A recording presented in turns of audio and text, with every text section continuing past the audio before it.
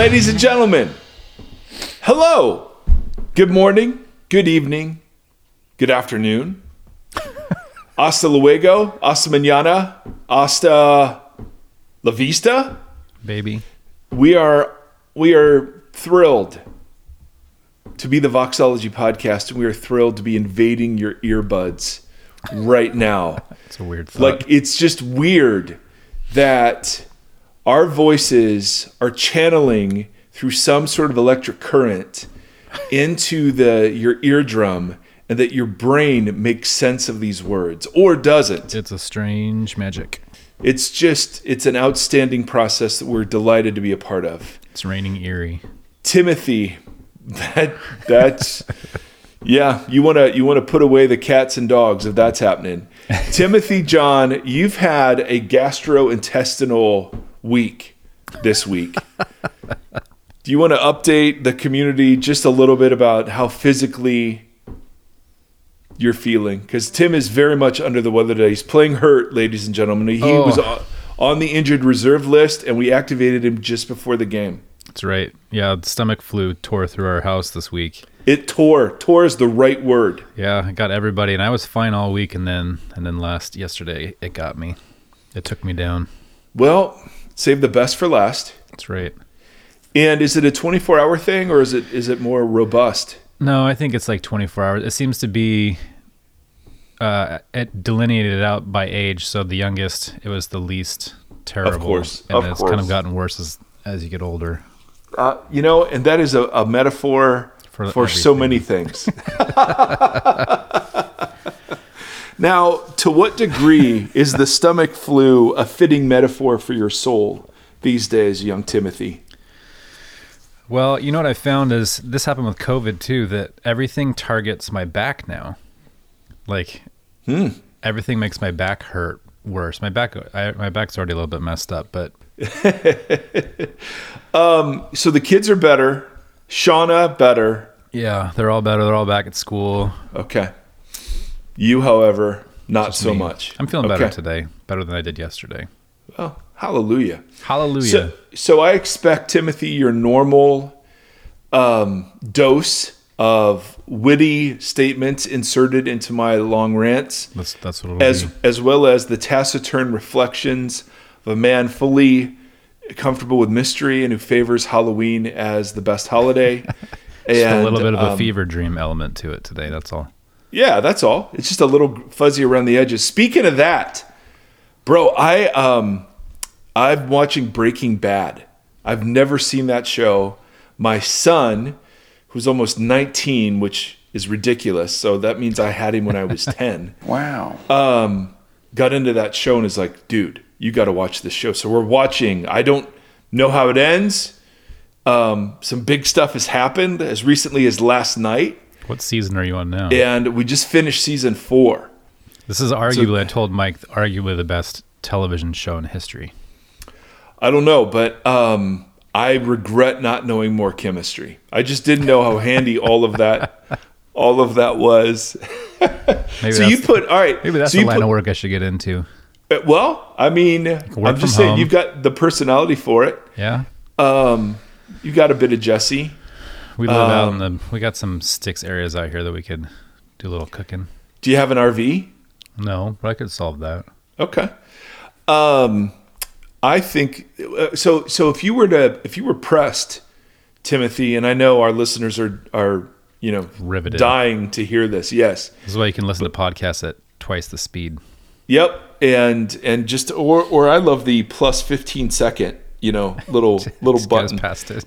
Yeah. So for the two of you that haven't fast forwarded through this, Timothy, what top 3 television shows? Oh, geez.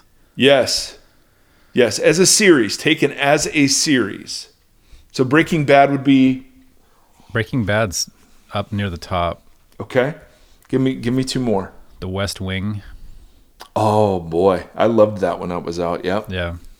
I met him once in a parking garage, Martin Sheen. No, the President Bartlett. That's what I called him.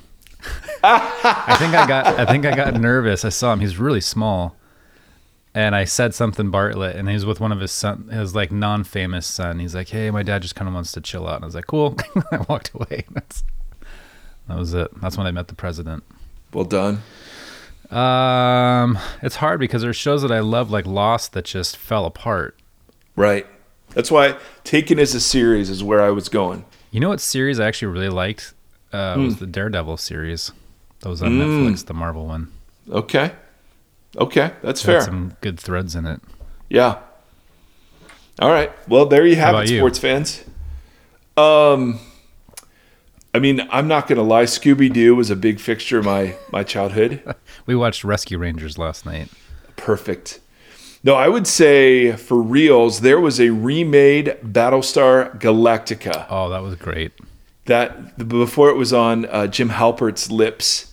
Beats. Bears. Battlestar Galactica. So Battlestar Galactica was this sci-fi thing when I was just a little kid, like late 70s, early 80s. And then they remade it in the early 2000s, and it was phenomenal. That was really good. So that'd be up there. I mean, Breaking Bad, up there. No question about it. Better Call Saul. Well, yeah, that's what we got next. And I've heard that's great. Dude, he is such a great character. I can't even stand how much. I mean, he is by far my favorite character in Breaking Bad. Anyway, there's your dose of nonsensical banter for the week. What would you say for movies? That's Top three movies. Unanswerable question. All right, well, let's I say. watch way too many movies. Okay, but all right, but let's three of the ones that have stuck with you. Like, one of mine is going to be Raiders of the Lost Ark. I will just stop Perfect whenever film, whenever it's on. It is a perfect film. I used to say that my favorite genre of film was 80s Spielberg, because it's like there'd be like thriller elements, there'd be comedy, there'd be like, you know, things that tug at your heart, and then often like a little bit of a thriller or like a little bit of scary, like you know, Poltergeist or Goonies, even though he didn't direct those, but they're still very Spielbergy. Dead Poet Society will always, that movie kills me every time I watch it. I can't watch it. I watch it often. It kills me every time. Every time. Every time. Yep. Yeah, Raiders is big. E.T.'s big.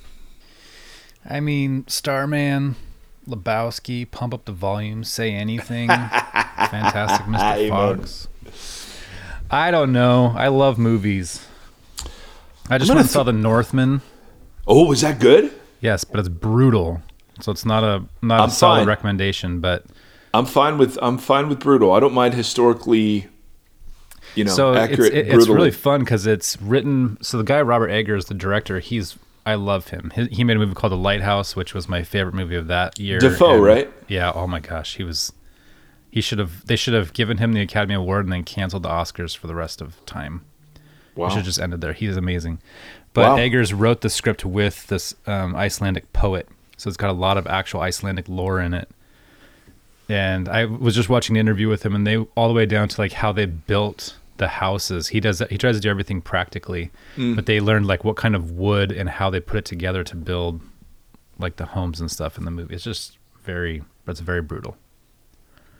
So okay, so it's not a date night movie, is what you're saying. I wouldn't take the wife. I mean, I'm going to throw out the original Matrix. I just thought, as a philosophy guy, I just loved it. I was in grad school in philosophy when that movie came out, and it's like, oh my goodness, this is the classic stuff right here, and it's so stylized and well done. And then I hate to be that guy, but Gladiator Was good. I mean, Russell Crowe, man. Time Bandits, that was one of my favorites. Time Bandits. No, there's a pull. That was when I was Fisher King, yeah, all the Terry Gilliam movies from the 80s, yes, and early 90s. Did he do Willow? Was that? No, that was Ron Howard. Oh, okay. I remember Willow, The Neverending Story. Lucas. Oh, Neverending Story for sure. That's the best soundtrack of all time. No, actually, it's not. It is. Best soundtrack of all time is Last of the Mohicans. Late 90s. Daniel Day-Lewis. I'll put that soundtrack up. Madeline Stowe.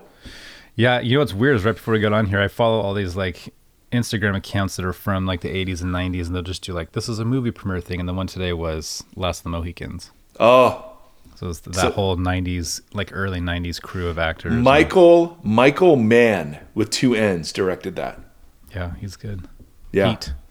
Heat. Oh, bro.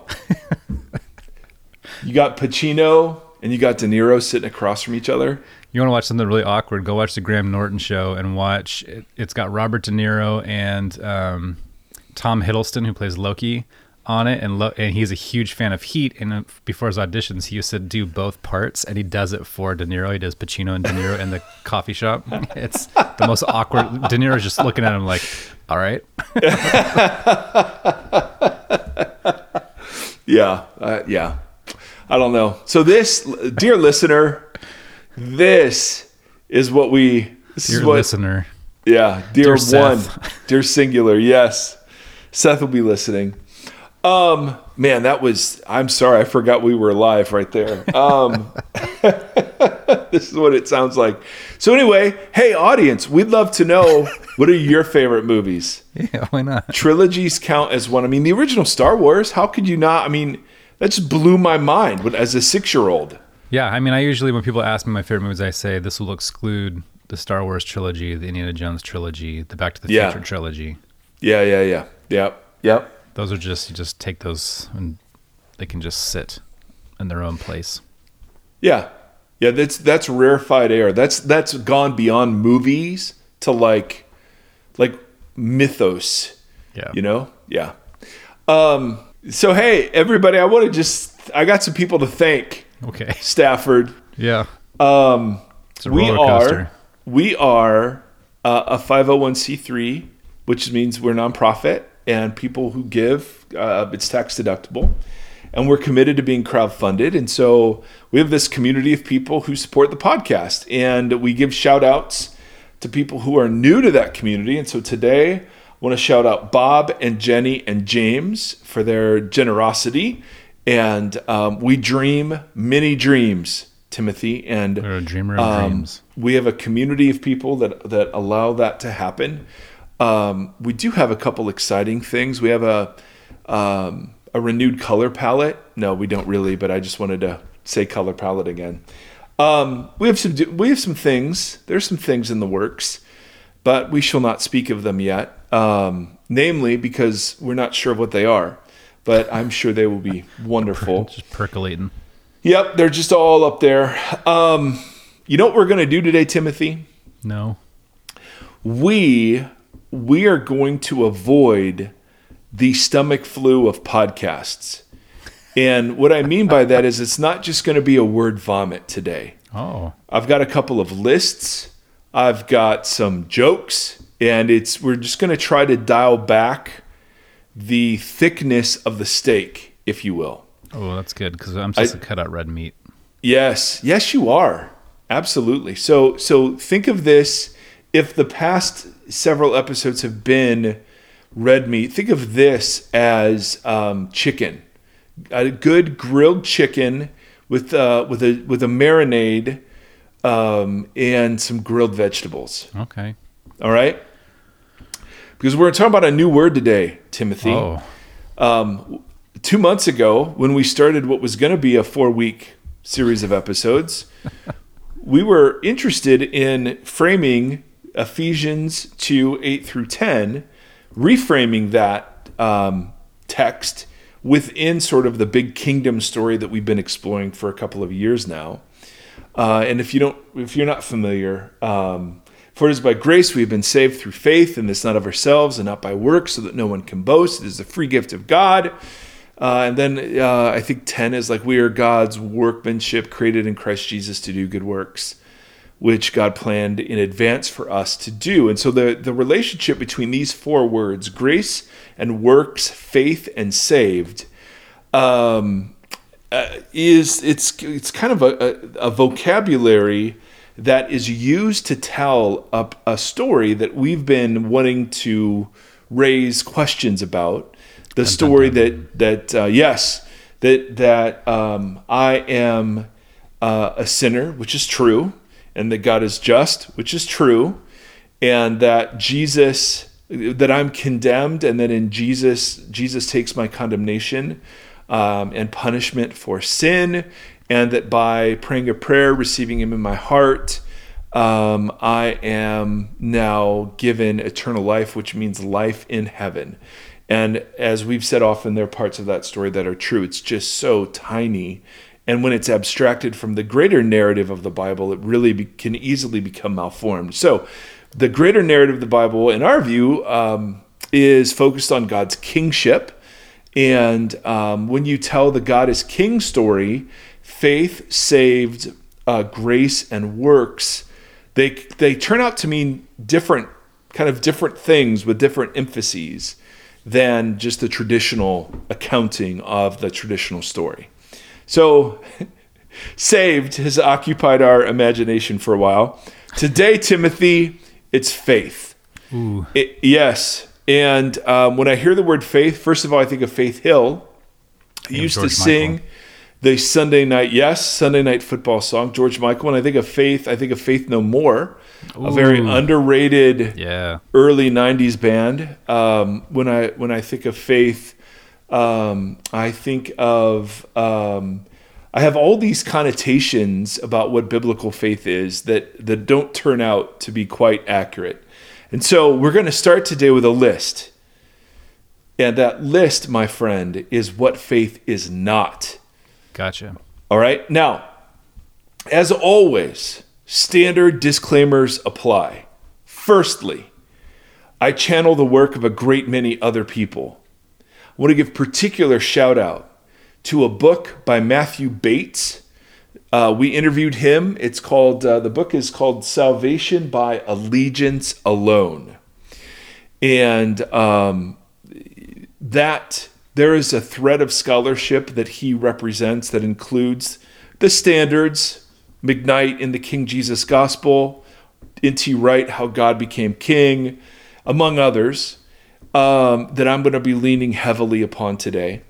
The second disclaimer is you don't have to buy any of this stuff. Study it for yourself. I could be reading rainbow disclaimer every time. Yeah, I could be dead wrong, right? I mean, we're exploring such huge topics, and I love the pushback last episode of why does it have to be so freaking complicated? Right. And I've been thinking a lot about that, and I think it being complicated is a good thing, and it's a hard thing. And so with faith, I'm just going to try to boil it down into one episode that's very clear and direct, and we'll see how we like it. So, what faith is not, all right? Firstly, it is not the opposite of reasoned assessment.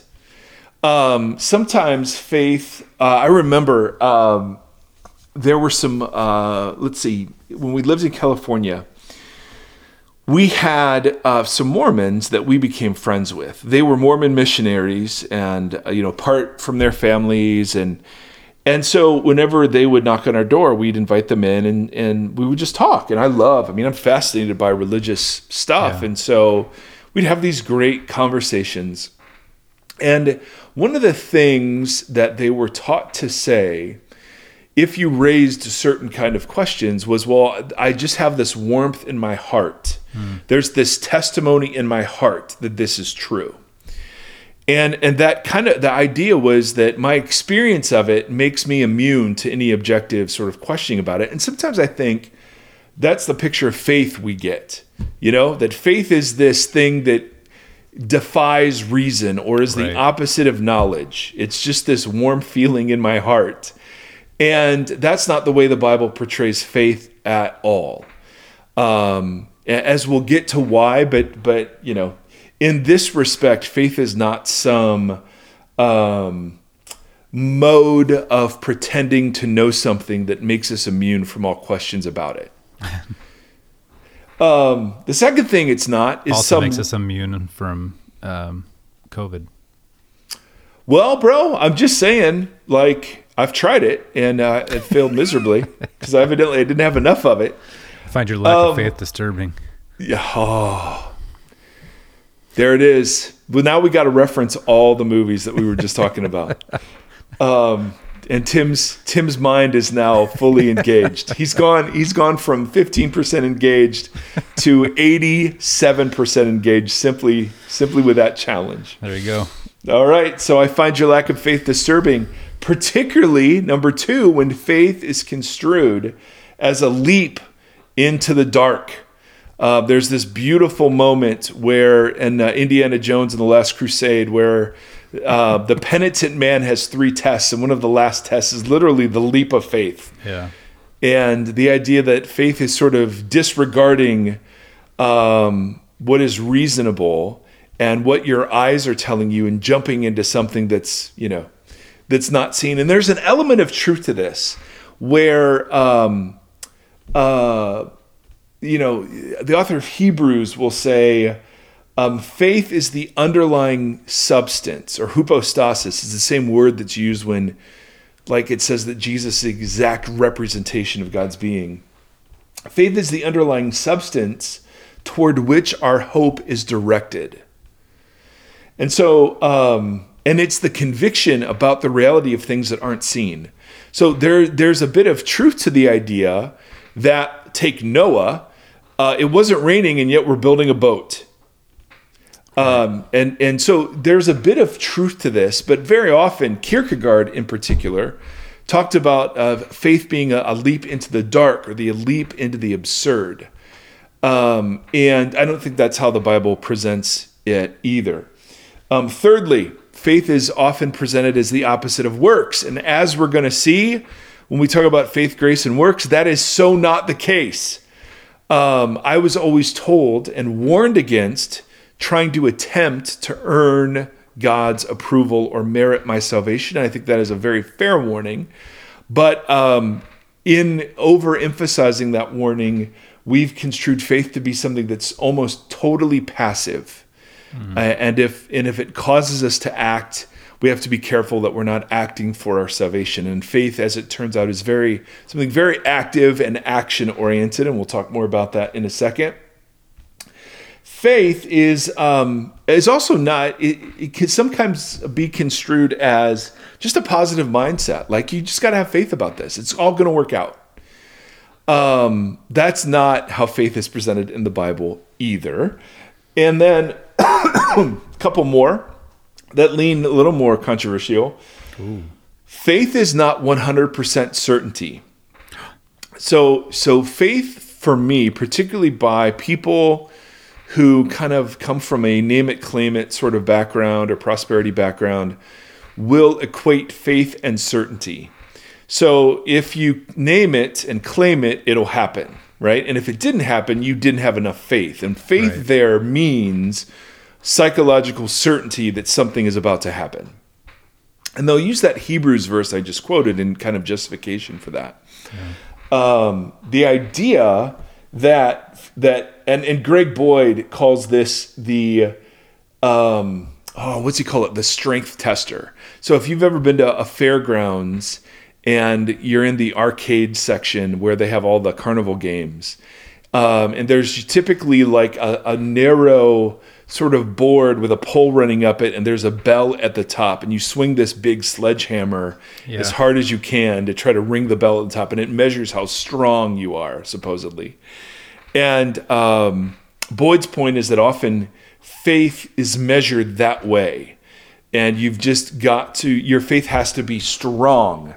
If you believe and do not doubt, James says, and so the idea is they'll take faith as certainty and doubt as uncertainty, and say that the good thing you wanted to have happen didn't happen because you had doubts.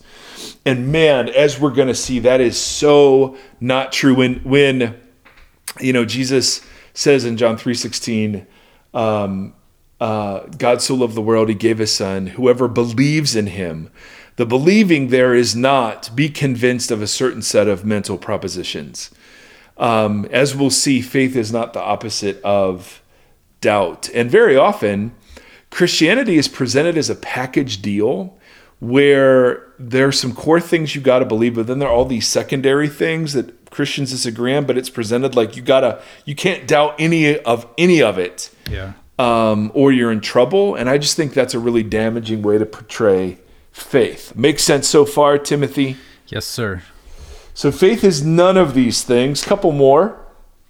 Faith, and this one gets a little confusing. Faith is not a profession of faith. All right, so we're gonna riff. We're gonna riff on this. All right. Let's riff. All right. So Tim, I need you. Look at me. Look at me. Open those beautiful eyes. I'm here. I need you. No. Physically, almost yes. Yeah, almost. There's still some. Fuzzy. And that's just not my head he's referencing. So there is a philosopher. So we're riffing on the idea that faith is not a profession of faith. And there is a great deal of damage done to the Christian story when faith just means saying that you have faith. Right. A philosopher named Michael Novak distinguishes between three kinds of convictions. All right. There are public convictions. When I say something that I want others to think I believe. There are private convictions that are convictions that I think I hold but turn out to be illusory later down the road. And then there are core convictions that are revealed not by my words, but by my daily actions. So we want to explore this. What I say I believe, what I think I believe, and then what I really believe is the distinction he's making. Say, think, and actually do. Yeah. So we're familiar with public convictions. This is virtue signaling. This is what happens on social media all the time. This is what politicians do. It doesn't matter what I really think about something. As long as I say the right words, right, my tribe validates my belonging. Right. Right. So these statements can keep the peace. Like, hey, you do look great in those pair of shorts. But typically public convictions allow us to manage our image and to impress other people. Right. And in some social settings, like politicians, we just know the things they're saying they don't really believe, but they're saying them because we believe them and want to hear someone else say them back to us. It's like the required vernacular to be a part of the club and kind of keep everybody kosher on the same page. Yeah. So in a Christian school, it might be, here's the statement of faith, and here are the words you've got to use when you articulate the statement of faith. It's like like a biblical example would be when Herod wants to murder Jesus, but says to the Magi, hey, just curious, you know what, have any idea where this guy lives? And why don't you stop by after you've met him just to let me know exactly so that I can come worship him? It's like, no, you're saying that, but it just ain't true. And one of the real downsides of a very controlling, bounded faith community is that there's language policing and virtue policing that goes on. And so it encourages public conviction without any reality or alignment with who we truly are. Yeah. So public conviction is just what I say I believe.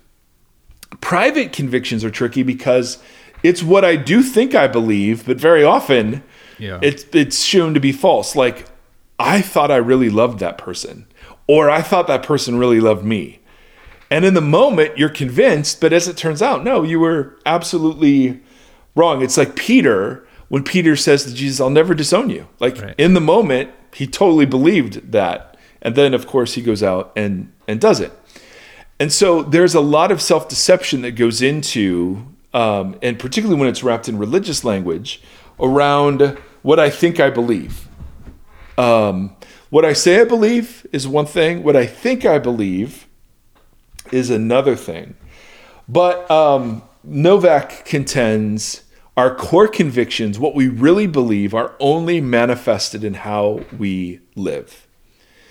And so the way we map reality, so like gravity, I don't have to remind myself to take into account gravity when I'm making decisions about jumping. Right? It's part of the mental map I have of the world. It's just the way the world works. To switch disciplines in the workplace, no one has to teach me how to brown nose, let's say, or to make sure I get credit for the work I did. Right? Part of my mental map is that I have to impress my boss. And so I spend no time thinking about that. That's just a core conviction. Like, I'm vulnerable. I have to impress my boss. And so I live in such a way so as to be impressive. So like with electricity, I don't have to be convinced to be careful around it. It's just the way I see reality. Now, Novak, he doesn't make this point, but let's apply it. So often in Christian circles, all we're interested in is the public convictions of somebody else. Totally. And we even say, hey, do you declare Jesus to be Lord? And because we're all imperfect and in process, well, I can, I prayed a prayer. Yeah, sure, of course, I believe that. But faith isn't that. Faith has nothing to do with what I believe, what I say I believe, or what I think I believe, but it has to do with how I actually live. I can say I believe God is a provider, and then I cheat, and steal my way to the top. I can say I believe that God is good, but then I spend all of my life worried about arranging the good life for myself. I mean, whatever, right? I mean, and we're all familiar with this. It's the person that says, to their boyfriend or girlfriend, I love you, but then they abuse them, they manipulate, they never accept fault, they malign them publicly. It doesn't matter that you say you love them, right? So you'll get Jesus saying things like, well, many will say to me, Lord, Lord, on that day, and I will say, I never knew you. Or he'll say things like, why do you call me Lord and not do what I say? It would be like a spouse saying, well, you say you love me, but why don't you love me? Right. So one of the great tragedies in the Christian church has been mistaking faith for a profession of faith.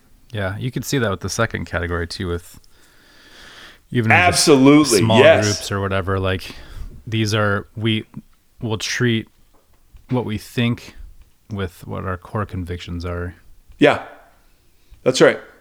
And so, and part of what growth in Jesus is learning that the big show I would put on to impress myself and other people, that's all it is a show. Yeah, you can see why accountability fails and yes, all that kind of stuff.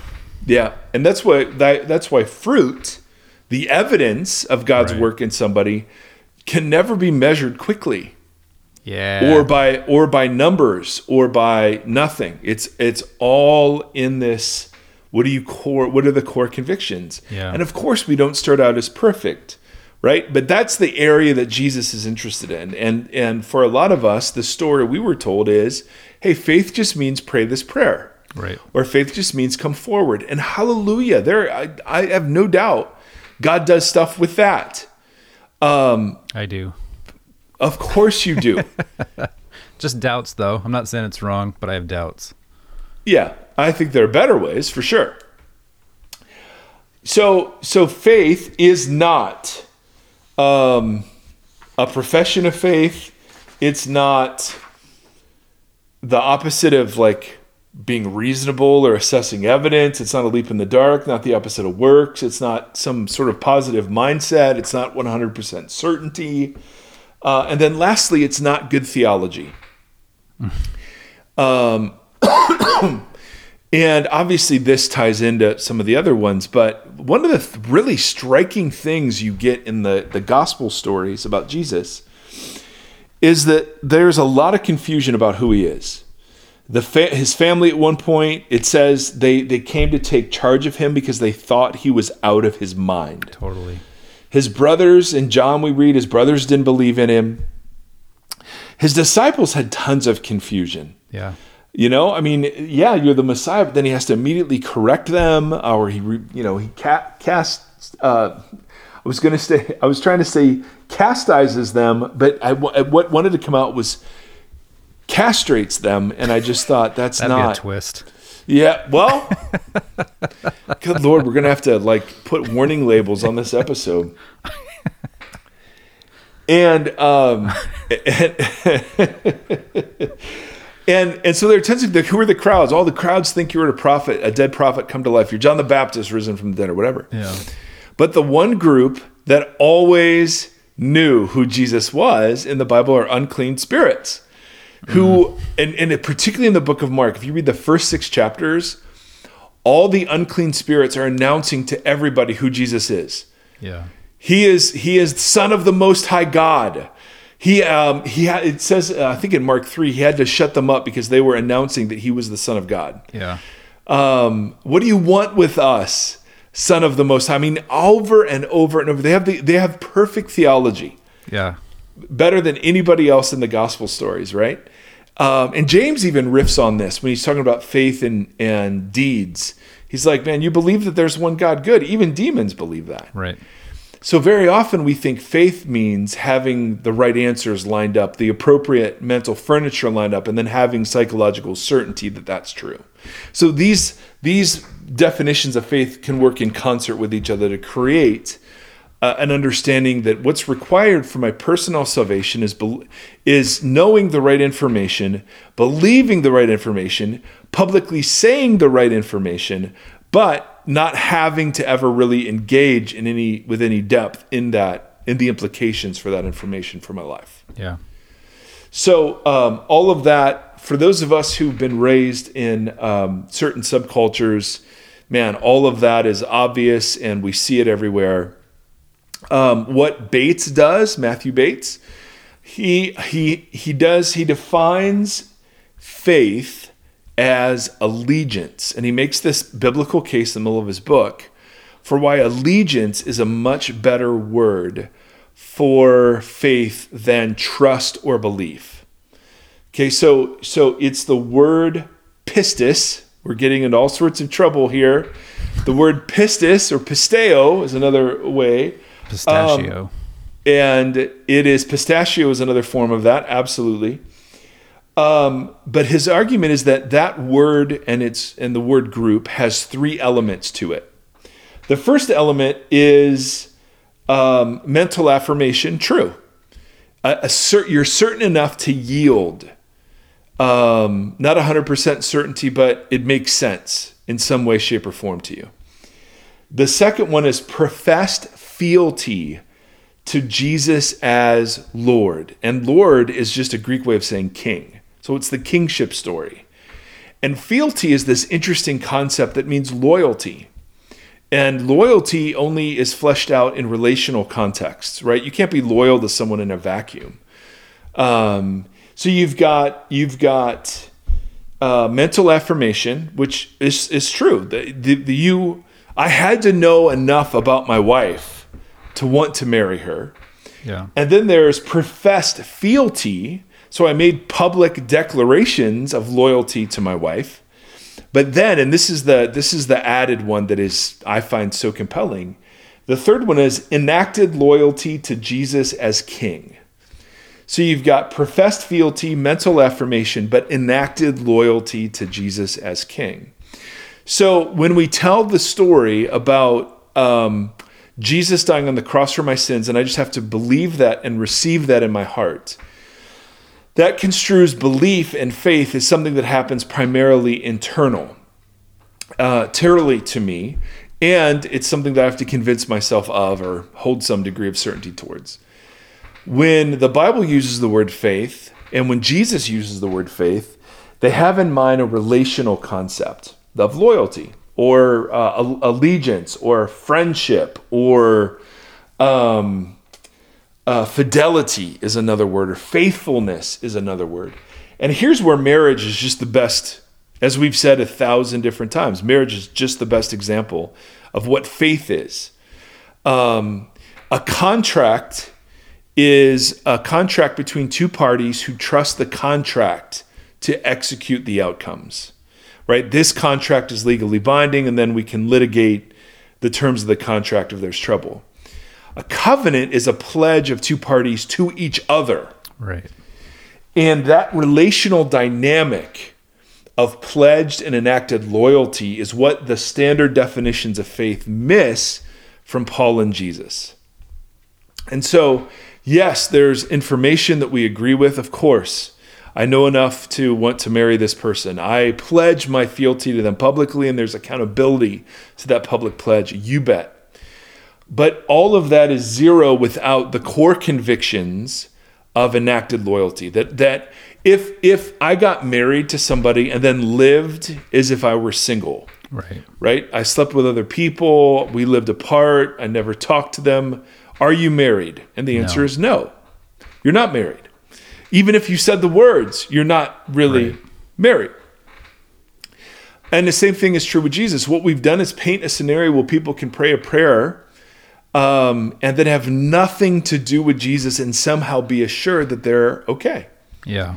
And that's just not how Jesus or Paul present. I mean, in fact, Paul talks about something called the obedience of faith. That obedience and faith are, in a couple of passages, near synonymous. Where Paul will talk about how we're held accountable for works done in the body. And we'll get to this when we get to works. It works.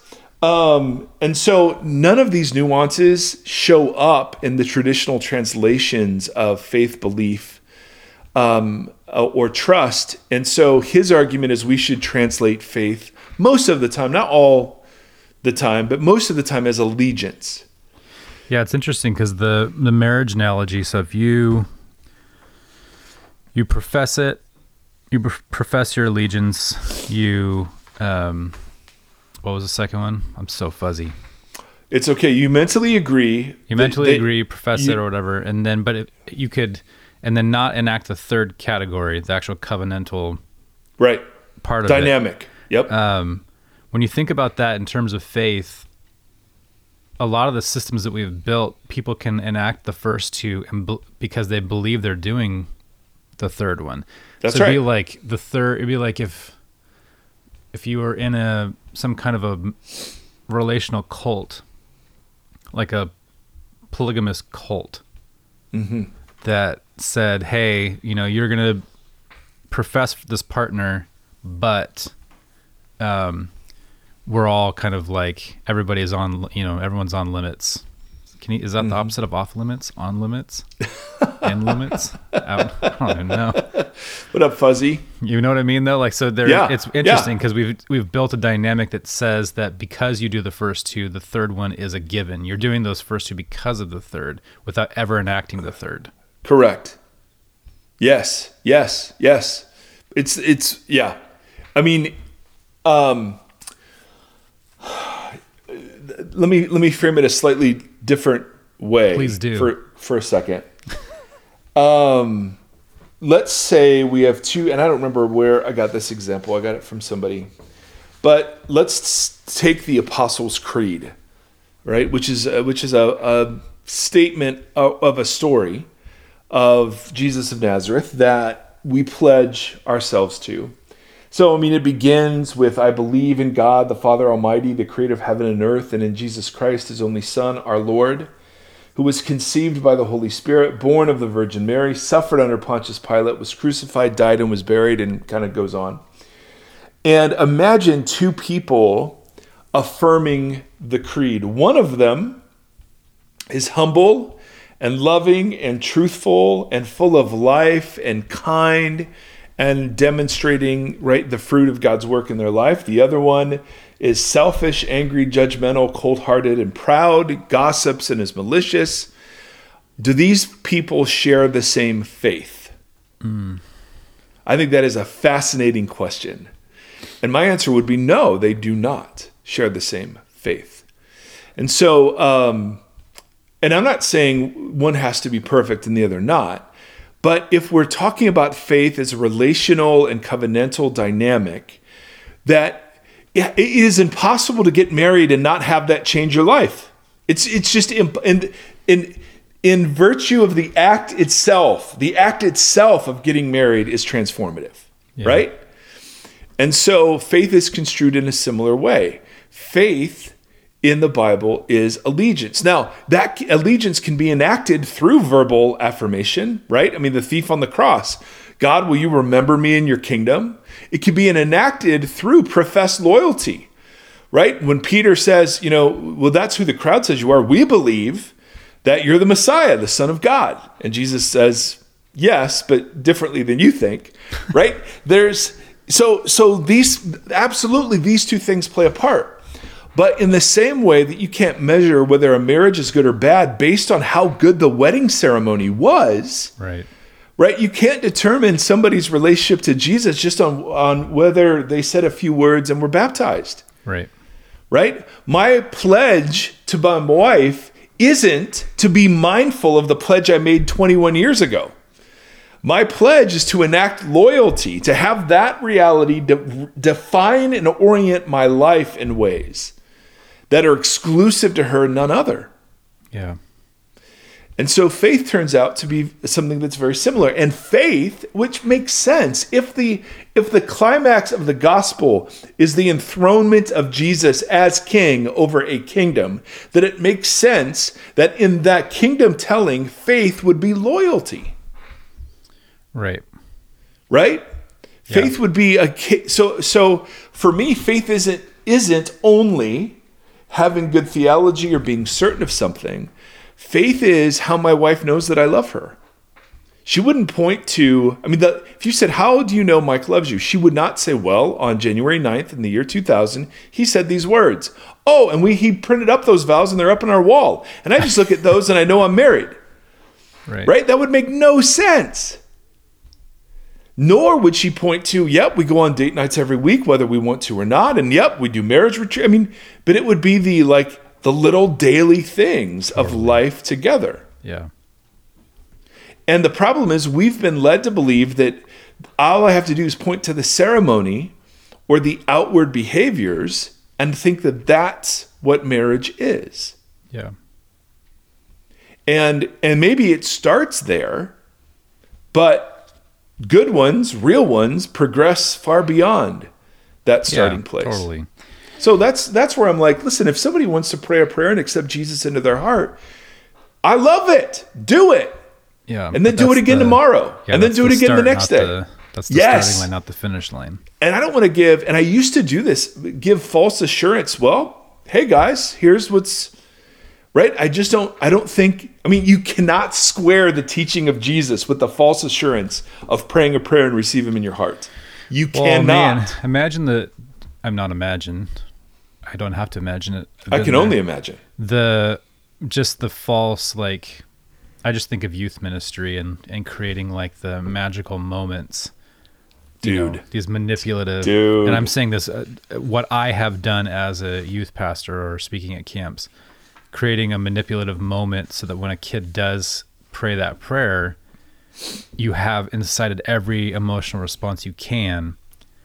And it's that's the Holy Spirit. This is what this is. And then they leave and they have to try to wrestle through I don't feel that anymore. Or I don't that, right. That whatever. And then since they had a false dichotomy set up their initial starting point, I would imagine their trajectory to come back to any allegiance after that is unlikely or a difficult approach. Yes. That's so good, Timothy. Now, let's say, I do think enacted loyalty is part of what the Bible means by faith. Yeah. It's what separates demons from believers, right? I just think if you take all the data of the Bible when it talks about faith and grace and works, the picture you get is of loyalty. Even before Bates said it, that was a picture I was convinced of. It does raise a bunch of questions, and so how does this relate to grace? Right? Is enacted loyalty a work? Is that a deed? Do we get credit for that? When the woman washes the feet of Jesus at the Pharisee dinner, and he says, "Your faith has saved you." Well, what was it that saved her? Was it the fact that she washed his feet? Was it the faith that led her to believe that? Can you even separate the faith that led her to do that from the act itself? Right? So it raises great questions. And where does grace come in? Right? Where does grace come in? Because it certainly sounds like enacted loyalty means we've got to prove it, show it, demonstrate it. And how are these not works? That when Paul says we're not saved by works, I mean, it sounds like, enacted loyalty means works, right? You point to something. So these are fantastic questions. This is the opening salvo to a picture we're going to paint about how faith works and grace all fit together. All right? So so the simple idea we want to spend 50 minutes getting across is that faith includes mental agreement and professed fealty, but enacted loyalty. That grace does not make us passive in response, right, but does something. It affects something, even though it's still grace. It affects something in us if it's operative. And that proclaiming that Jesus is King and accepting a place in the kingdom of God, or saying that Jesus is Lord, all of that assumes loyalty to Jesus that it plays out in relational and covenantal terms. You know what I mean? That's why we don't have to be afraid of doubt, because you can be loyal and have all the doubts in the world. Oh my goodness. Absolutely. Right? That's why lament is given such permission, but is distinguished from sort of stiff-necked doubting or skepticism. Lament in the Bible is taking all of those complaints, questions, and uncertainties and going to God with them within the covenantal framework, right? And why that gets, rewarded or promoted in the Bible is because it's in the context of covenant relationship. Yeah. Right? Even if I'm struggling in my marriage, that's why we're not afraid when people say, "No, I'm totally struggling in my marriage." Yep. That doesn't mean it's over. That means it's normal. It means that we're in the middle of enacting loyalty to each other, but it's rough right now, and we've got to work at it. And that's fine, because a successful marriage is, by definition, not defined as one without struggle. Right. Nowhere. Right. The struggle is part of the thing. Totally. And that's why I think these other construals of faith are so damaging. It's like, I can pray for something believing God is perfectly capable of healing somebody with cancer, and at the same time have questions about how all of this works. Yep. You know what I mean? So I think that is the great gift of understanding faith this way. There was this big debate when I was younger called assurance of salvation. Are you saved? Once saved, always saved. Right. Yep. Was the idea. And as we've talked about, right? Saved is yes. I mean, am I once saved, always saved? Well, yes and no. You have been saved, are being saved, and will be saved. And so, yes and no. It's this weird sort of way more complex sort of thing. But we would have all of these debates about once saved, always saved. How do you know you're really saved? And it changed. That question changed so much when I put it into a marriage context. How do I know I'm married? Right. Is it because I have a ring on? No, I cannot have the ring on and still be married. Is it because we go on a date night every week, which we don't? But if we did, no, nice. You can.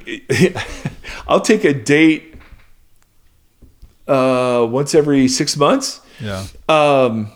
Kids ruin that. Just ladies and gentlemen, newsflash.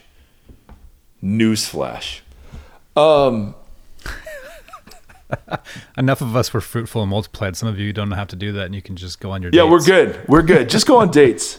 Just date, rescue a couple of puppies. No, don't do that either, actually. Don't rescue puppies? No.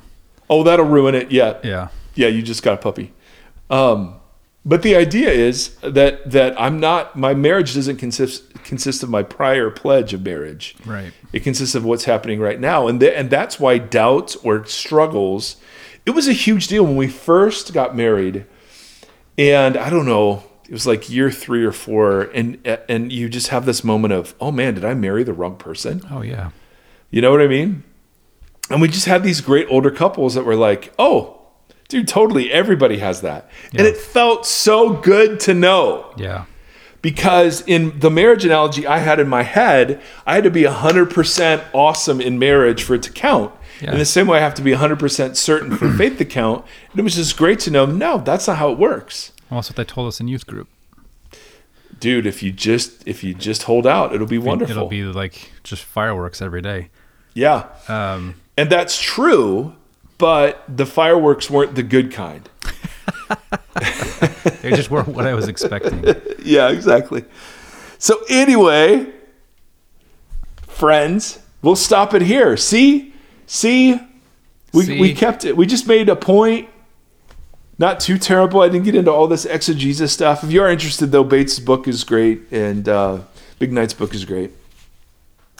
But and if you're tempted to react and be like, dude, you are so like, what happened to justification by faith alone? Come on, man, you're denying a central part. No. And it'll become more clear. It'll become more You're clear. wrong. Will become more clear as we talk about what grace is and what works are. Now, of course, we're oversimplifying always. And there's so many good theological debates about it. But when Jesus says, when he sees the four men lowering the paralytic through the hole in the roof, the text says Jesus saw their faith. Mm-hmm. I just think faith is something that you see. It's not, it includes believing something maybe in my heart, but it's something that you see. It's like love. Love is something you see. It's not something you say. It's not something you convince yourself of. It's something that you see. You can see when two people love each other.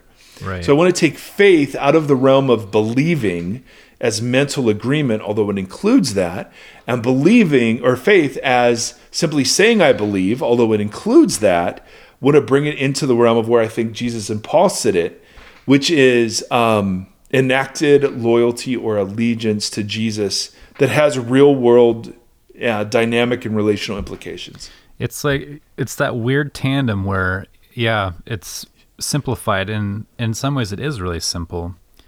And then at the same time, it's exactly the thing that the guy emailed in last week and was like, why does it take 6 PhDs and totally all these episodes just to talk about saved? But there is a weird like tandem between the simplicity and the complexity. Yep. That kind of makes it beautiful and amazing, but I don't know, that's an interesting dance to have to be a part of continually, just the simplicity and then the complexity and letting both have their place and both have their time. And the big point of this whole conversation has been, see how differently those words work depending on the prior story you tell of what the gospel is. Yes. If the gospel is Jesus and his kingdom, then of course faith is like loyalty to Jesus as king. Yeah. If salvation is a me-centered forgiveness story, then faith is a mental agreement with certain things that, doesn't necessarily lead me to then commit. And we have words for this, like, they've accepted Jesus as Savior but not Lord. And it's like, no. Those two words are the same word. Not literally, but it's the same concept. You can't do that. There's only accepting Jesus as Lord.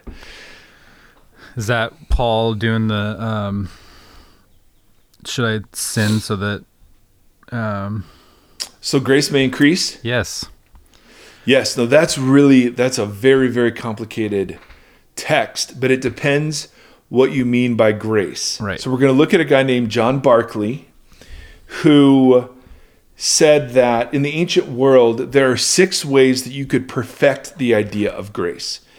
And express the idea of grace. The relationship between the giver and the gift, the relationship between the giver and the audience, the relationship, between the worthiness of the giver and the worthlessness of the recipient. Like, there are all these different ways to sort of map out how grace is understood. And so many of the debates about grace get confused because we mean different things by it. But Paul has one thing he emphasizes in particular, and it's that one. Nope, it's that one he camps on, And that's the one that we can square with faith being understood as a reciprocal, pledge of loyalty. Yeah, I mean, that makes sense in that that's what I was trying to reference, that it doesn't make sense with the just pray for forgiveness or pray the thing, and then, because then you're just kind of like, your response to that is like, you write a thank you note? Like, Right. And prayer, I'm forgiven, that's cool, thank you so much, now let's just continue with our regularly scheduled program. Well, and here's what N.T. Wright says that I find so interesting. That, see, we hear forgiveness of sins, and we hear that as we paint a legal picture of crime absolutely. and punishment. Yep.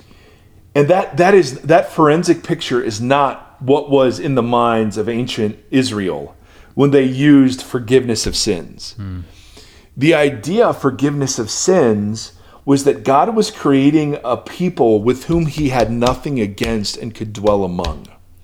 So forgiveness of sins, in the legal sense, was a part of that, but it was a relational concept. And in forgiveness of sins, Gombis has argued, is one of the other names for the new creation space. That space is called the forgiveness of sins.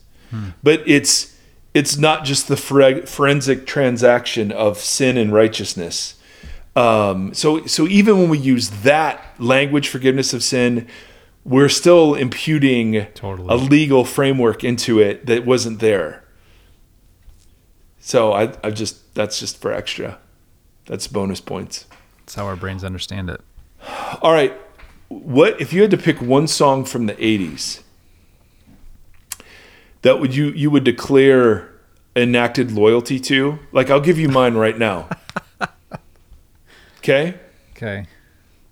I know, look at the wheels are turning, man. He's squinting. He's looking at things. He's playing with his beard. There's a lot of facial reactions to this question. I want to tell you mine, Timothy. I want you to look at me. I don't want you to look away. I'm looking at you. Yes. Toto's Africa is I will enact loyalty to that song any day of the week. And not the Weezer version, which is just fine. Yeah. But the original. It'd be a toss-up between Springsteen's Tougher Than the Rest or Tears for Fears, Head Over Heels. Oh, nice. All right. Well, with that in mind, dear listener, the one who's made it to the very end, we think you are pretty awesome. And we thank you for listening to this in 15-second skip-ahead chunks at twice the speed. Faith. Yeah, we have faith. We have faith you're out there. It's literally the evidence of what's unseen, because I'm just looking at Tim going, how could anyone listen to this stuff and find it helpful? I have no idea. I don't even know what we just talked about. I'm going to have to go back and listen when my head's not fuzzy. We got to have faith, the faith. Did this just happen? It did. And there was a Faith Hill reference. If you don't know that it happened, did it happen? Yeah, that's the thing. Dallas Willard is such a great... D. Willie has such a great line about reality. He's like, you want to know what reality is? It's what you run into when you're wrong. Oh, that's interesting. I was like, Dad, I love that. Okay. I have to think about that. We've lost him entirely. You know what else is a great soundtrack is Lost Boys. Oh, yeah. Cry, little sister. Yeah. I believe. Love that movie. That's a good movie. Yeah, that was a very good movie. Anyway, okay, Gen Xers out. We love you guys. I've been putting in a foghorn for the over 40 references. Oh, I love that. Foghorn Leghorn. Okay, bye. I'm going to go fall down now.